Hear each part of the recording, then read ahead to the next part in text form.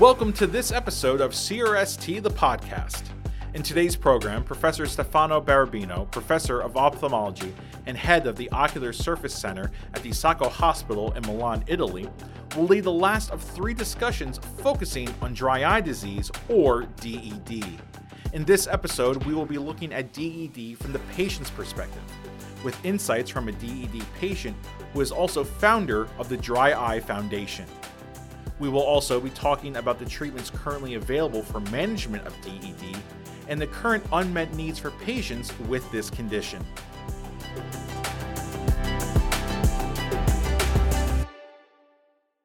So, dear colleagues, thank you very much for joining us for this podcast. This is the third of a series, and we are talking about dry eye. In particular, in the first podcast, we talked about dry eye as a disease of the ocular surface. Then in the second one, we talked about the diagnosis. And today we're talking about treatment, but also we're introducing a new perspective, that is patient's perspective. So today I would like to thank Rebecca Petris, who is the Executive Director of the Dry Eye Foundation in the United States. Thank you, Rebecca, for joining us today. Pleasure to be here. Thank you for inviting me. And I will also to introduce Professor Michael Labetul. He's a head and chair of the ophthalmology department at the University of South Paris in France. Thank you very much, Mark. Thank you, Stefano, for the confidence. So let's start with the patient's perspective. I mean, we talk about a lot of dry eye. We talk about technical things, but probably we don't think about what are patients thinking about their disease and how they face this disease in their everyday life. Rebecca, what is the patient's perspective when they have a dry eye disease? So for us patients, the thing that matters most generally is the symptoms we're experiencing and what the impact is on our quality of life and our daily activities. I want to just say, just kind of by way of background on this, I stand at this really interesting information crossroads, if you will. I've spent the last 15 years listening to the experiences of people who are highly symptomatic with dry eye, but medically, they're all over the map. There's people with severe disease, autoimmune, GVHD, OCP, Stevens-Johnson, limbal stem cell deficiency, lid closure issues, acoustic neuroma, Bell's palsy, just so many different things. Then there's people with more kind of common or garden variety, meibomian gland dysfunction, which is affecting people at younger and younger ages.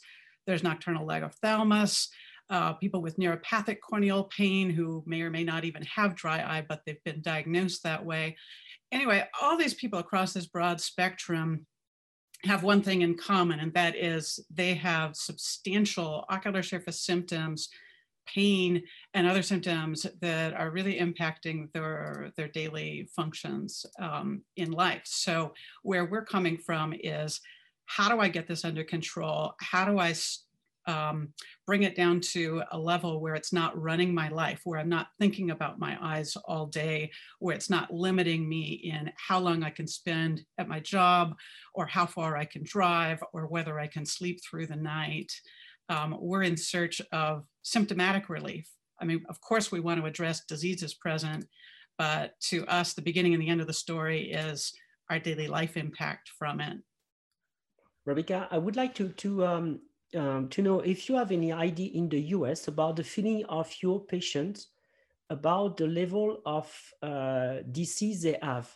We made a very interesting study in Europe in 5 different countries with 5 different languages, showing that in Europe, 70% of the patients with dry eye disease considered the disease as the dry eye disease as a discomfort, but 20 of them considered it as a real disease, and even 10% considered the dry eye disease as a handicap. So it was very obvious listening to these patients that some of them were really in the pain and in the a very bad quality of life. Do you have some studies in the US showing the same types of results? The thing with dry eye is that term is so broad and it's used to apply to so many different things that it's very difficult to really come up with reliable numbers when you've got so many people under the same umbrella, that to then do like meta-analysis of studies about the symptom or other sides, it's just difficult to get accuracy there because it's too broad a net. I don't know if I'm really answering your question, but I think we use that term more broadly. I personally think of it not as dry eye, but rather ocular surface disease on the one hand and ocular surface pain on the other hand. And they have a certain degree of relationship, but not a very reliable one. This is why you get so many people with dry eye who say they've tried everything, they've done every treatment, but nothing seems to work for them. Sometimes they just, no matter how much you treat disease, it doesn't seem to affect the symptoms enough. Just a big, really big variety. I agree with you, Rebecca. I mean, we talk about dry and we mean very different things. And also in terms of symptoms, there are patients that are complaining about maybe sporadic or intermittent symptoms, and patients who have symptoms every day. So I totally agree with you. And very recently, we published a paper trying to separate the different types of dry eye. So I'm not going into that, but I think this is a very important problem.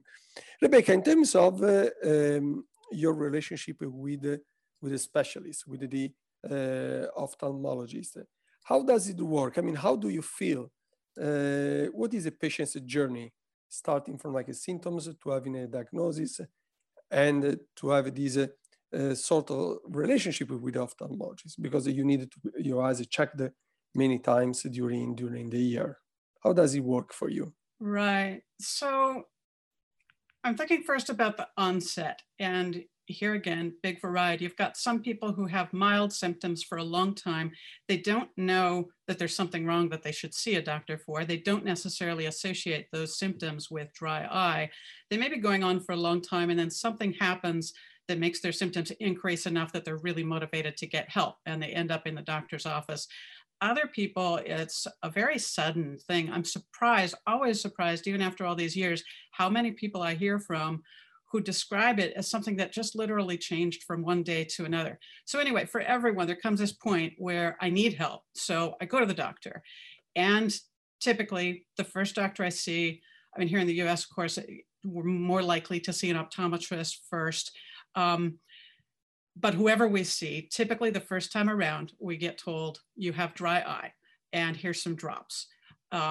We go away, we do that, it doesn't help, we go back.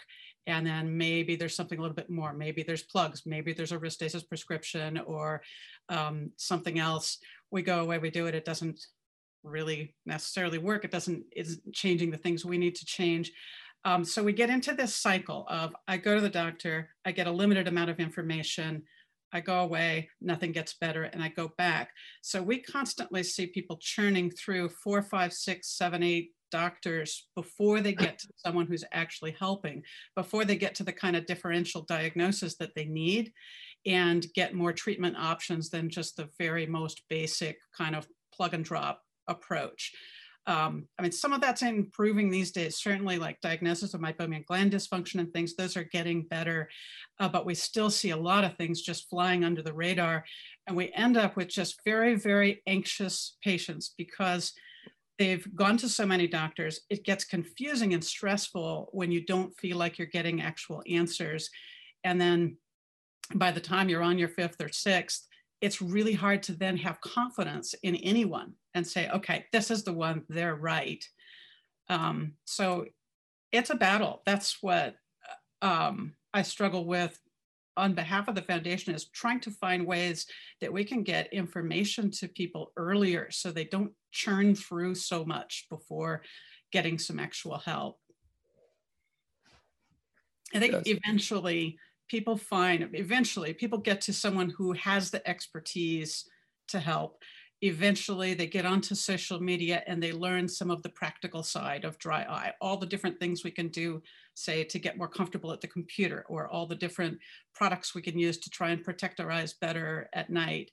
But from my standpoint, it's just really unfortunate that that information comes so late in the process. I would love to see people getting practical information earlier on.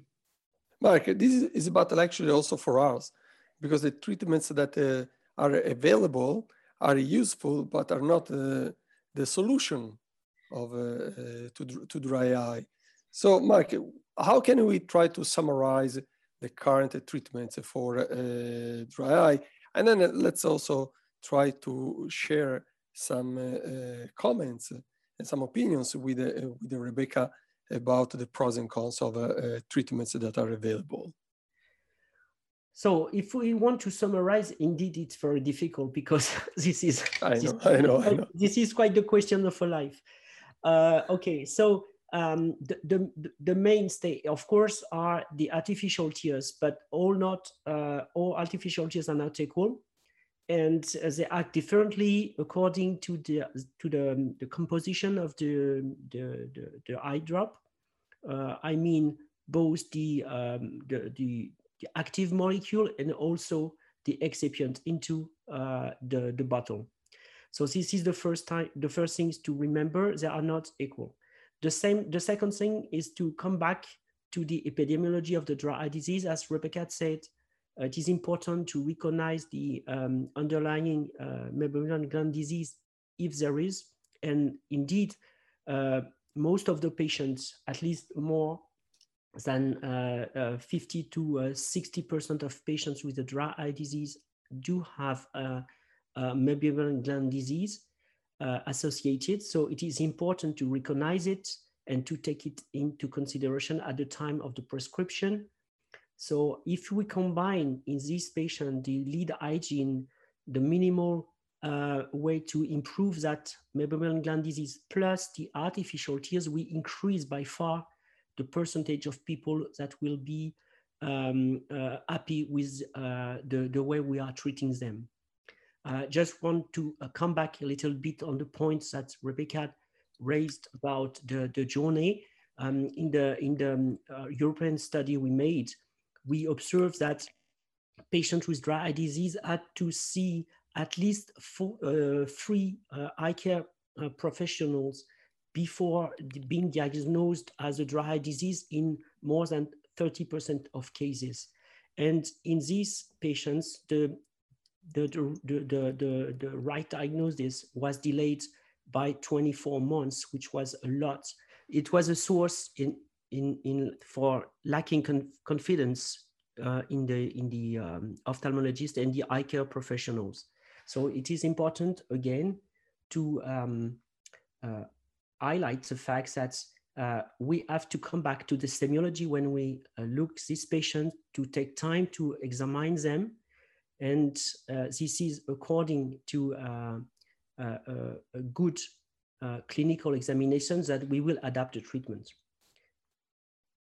Well, for example, Rebecca, there are, Mark said that there are many different artificial tears on the market. That's completely true. For example, like in Italy, there are more than 250 different artificial tears. But from the patient's perspective, are you aware that the artificial tears are not all the same, or you do not have this perception? It's interesting. I think we patients know they're not the same because we try one after another trying to find one that works differently. And most of us settle on something that works better than something else.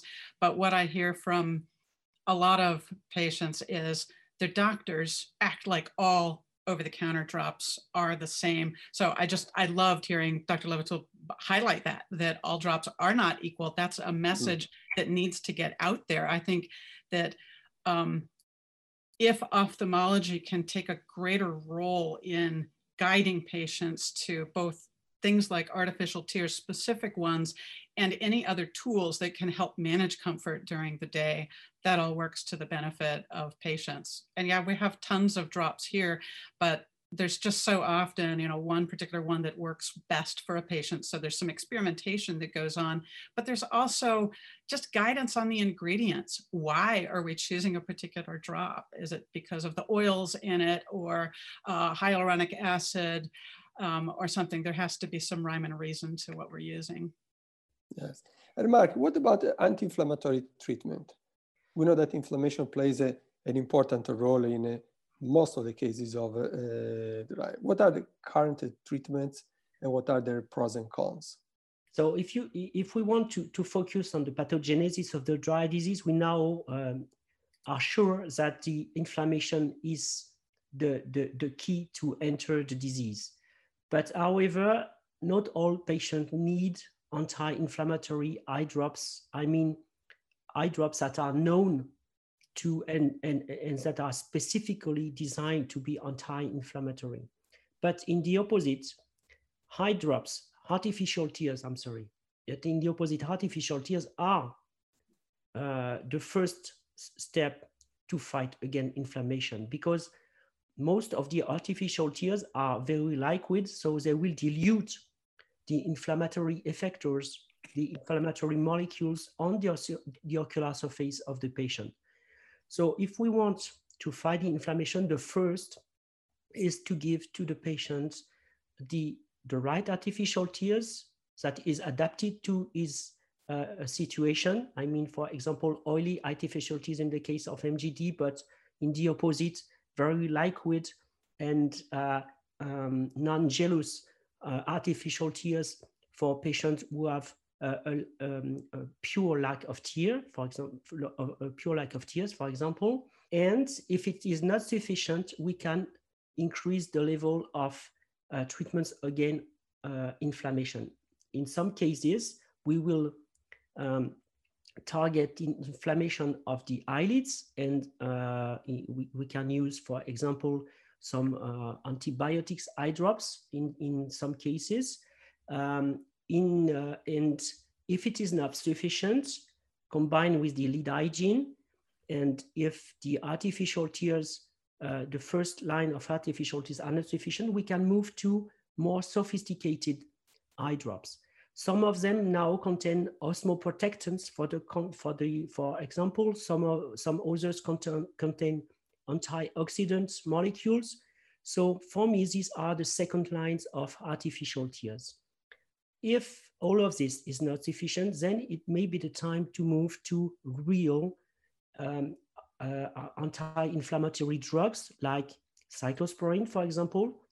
In some cases, short pearls of steroids may be also useful in patients, but we have to take care about self-medication, because we know that it can release the symptoms of the patient, but there are some side effects with these steroids if they are taken on a long-term perspective. Indeed, there is a real ladder scale that has to be followed by the doctor.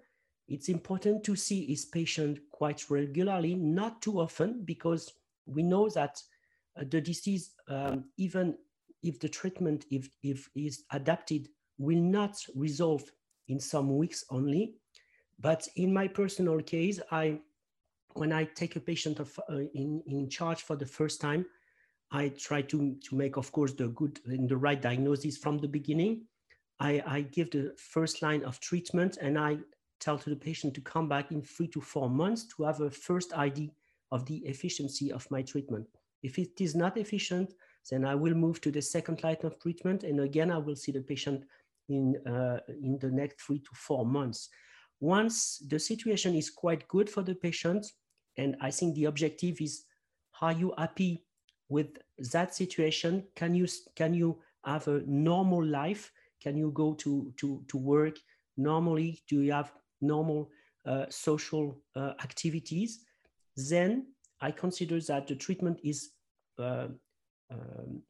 plus or minus well adapted, and then I ask the patient to come back in the next 6 months, because now we are in the steady state of the disease.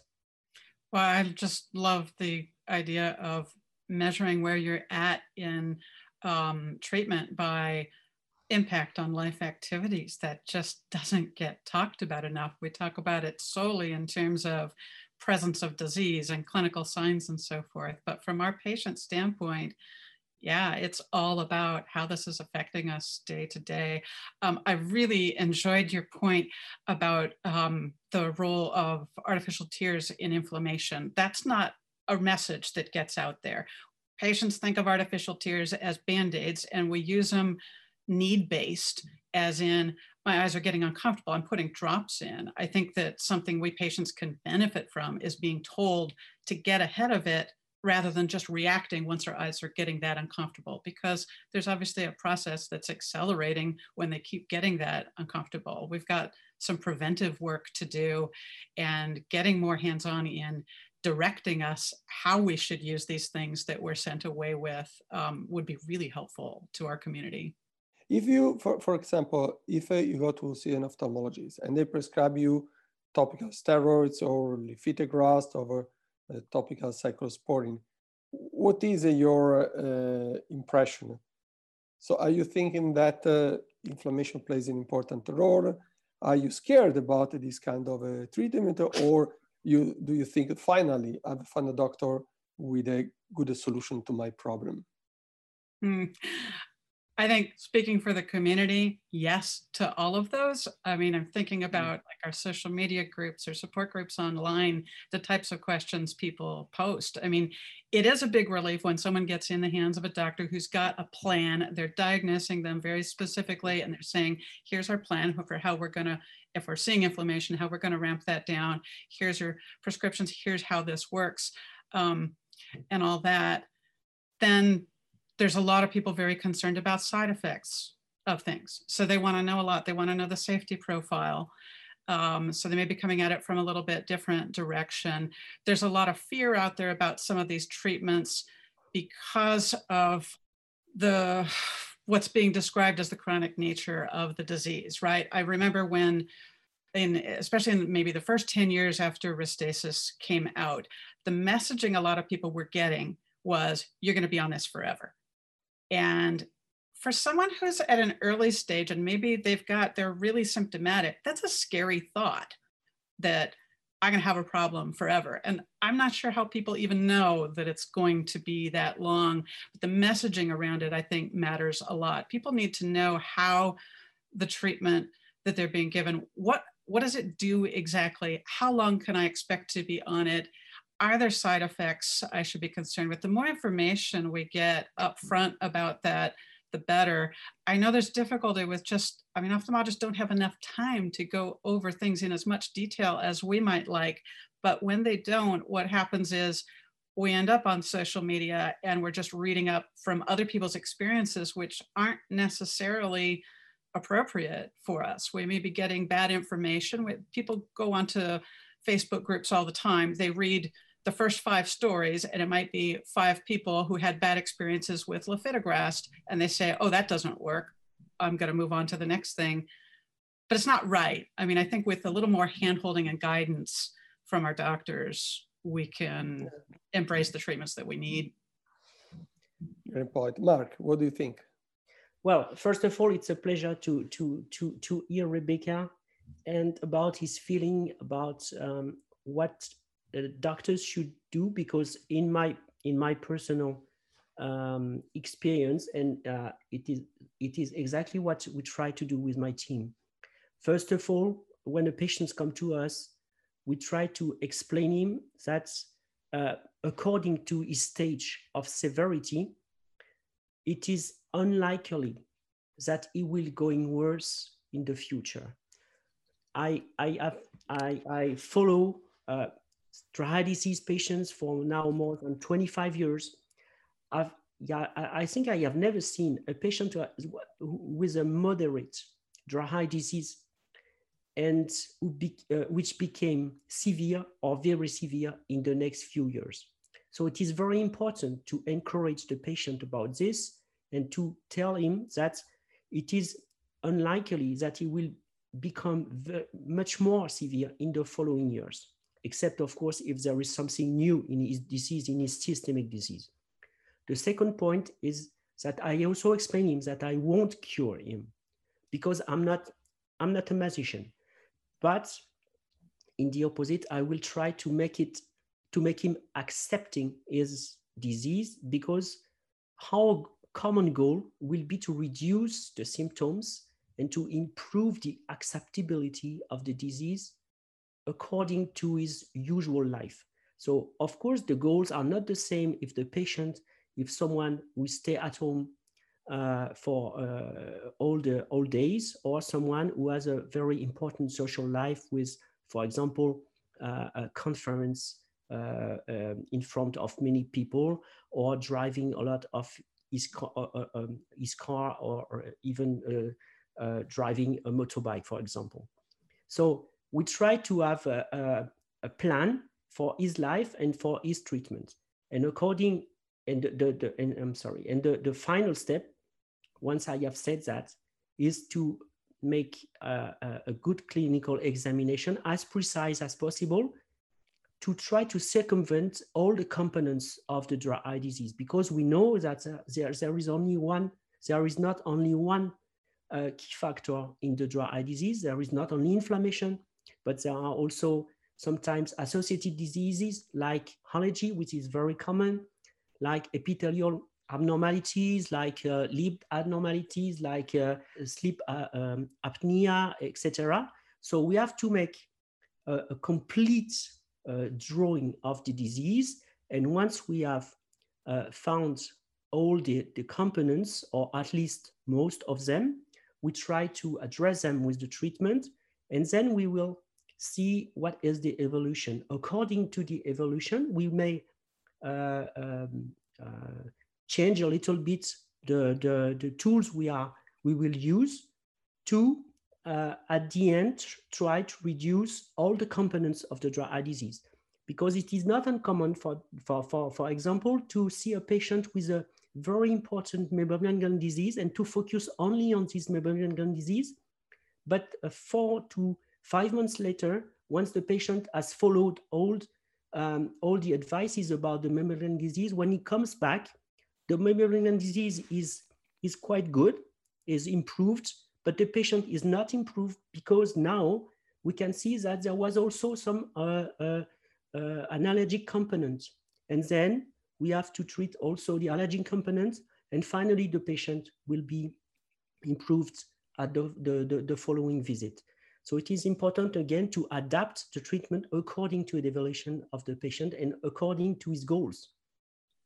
And probably, Mark, from our point, from our side, maybe it's also important to teach our residents about ocular surface diseases and dry eye, because the perception of dry eye for many of our colleagues is that dry eye is just a lack of tears. But we know that this is not the situation, and we are aware that dry eye is a disease of the ocular surface system, and therefore is a very important disease. We're not talking about syndrome anymore. Now we are talking about disease. Rebecca and Mark, I think that you agree with me also that it's very important to talk to each other. Maybe we don't do that enough. Maybe as an ophthalmologist, we should interact more with patients, with patients' organizations. Maybe also we should give more information on social media. And probably from the patient's perspective, we may also, you may want to ask more information to your ophthalmologist, because it's very much important. Sometimes we don't give enough information, but probably also patients should ask more questions, because it's very much, the interaction is very important. That's crucial. I mean, that's a big part of the work that we do here at the foundation and just patient counseling is teaching people how to talk to their doctor, how to even like document symptoms if they're having trouble communicating about it, using a symptom score or something, or just ways to communicate more effectively, a list of questions to take that's not going to be overwhelming, but some strategies for preparing for it, sending a note in a day or two before the appointment to say, here's my concerns, here's my goals, so you can help keep an appointment focused. I think for people who get very symptomatic, and there's a lot of us, dry eye is a high impact disease. We got troubles on a lot of fronts. It's closely associated with depression and anxiety. In our community, we see pretty worrying rates of even suicidal ideation, which sounds extreme, but it's been part of the experience for a lot of people that are very symptomatic.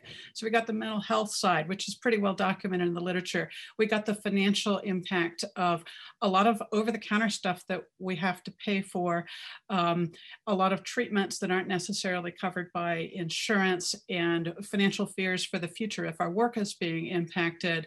We've got social impact from people in our lives not understanding, having difficulty communicating, explaining things to employers. We walk into the doctor's office with these huge needs on top of the medical need, and we put this huge burden on doctors that they can't possibly fix all these problems for us. I feel that in improving communication between patients and doctors, it's helpful to even just explain it that way, to be able to say, look, okay, here's a range of issues I'm seeing, and here are the ones that I can help you with.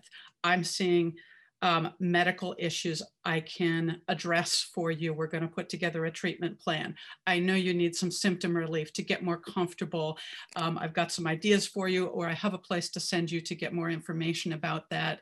And then even just highlighting that these other needs are something maybe they can go talk to their primary care doctor about. I think we have to have a way to not heap all of the problems associated with dry eye onto one doctor. It has to be a shared process.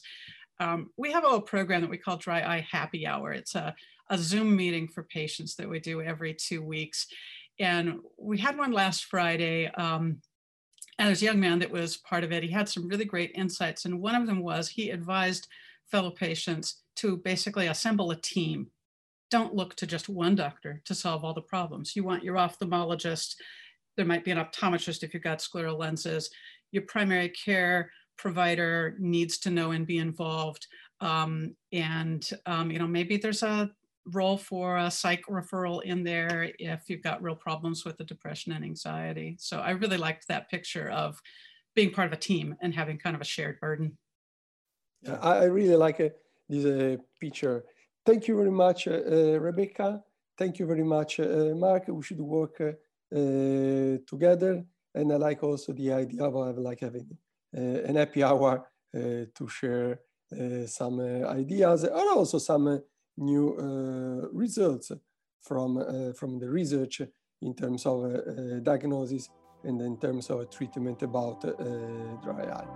Thank you very much.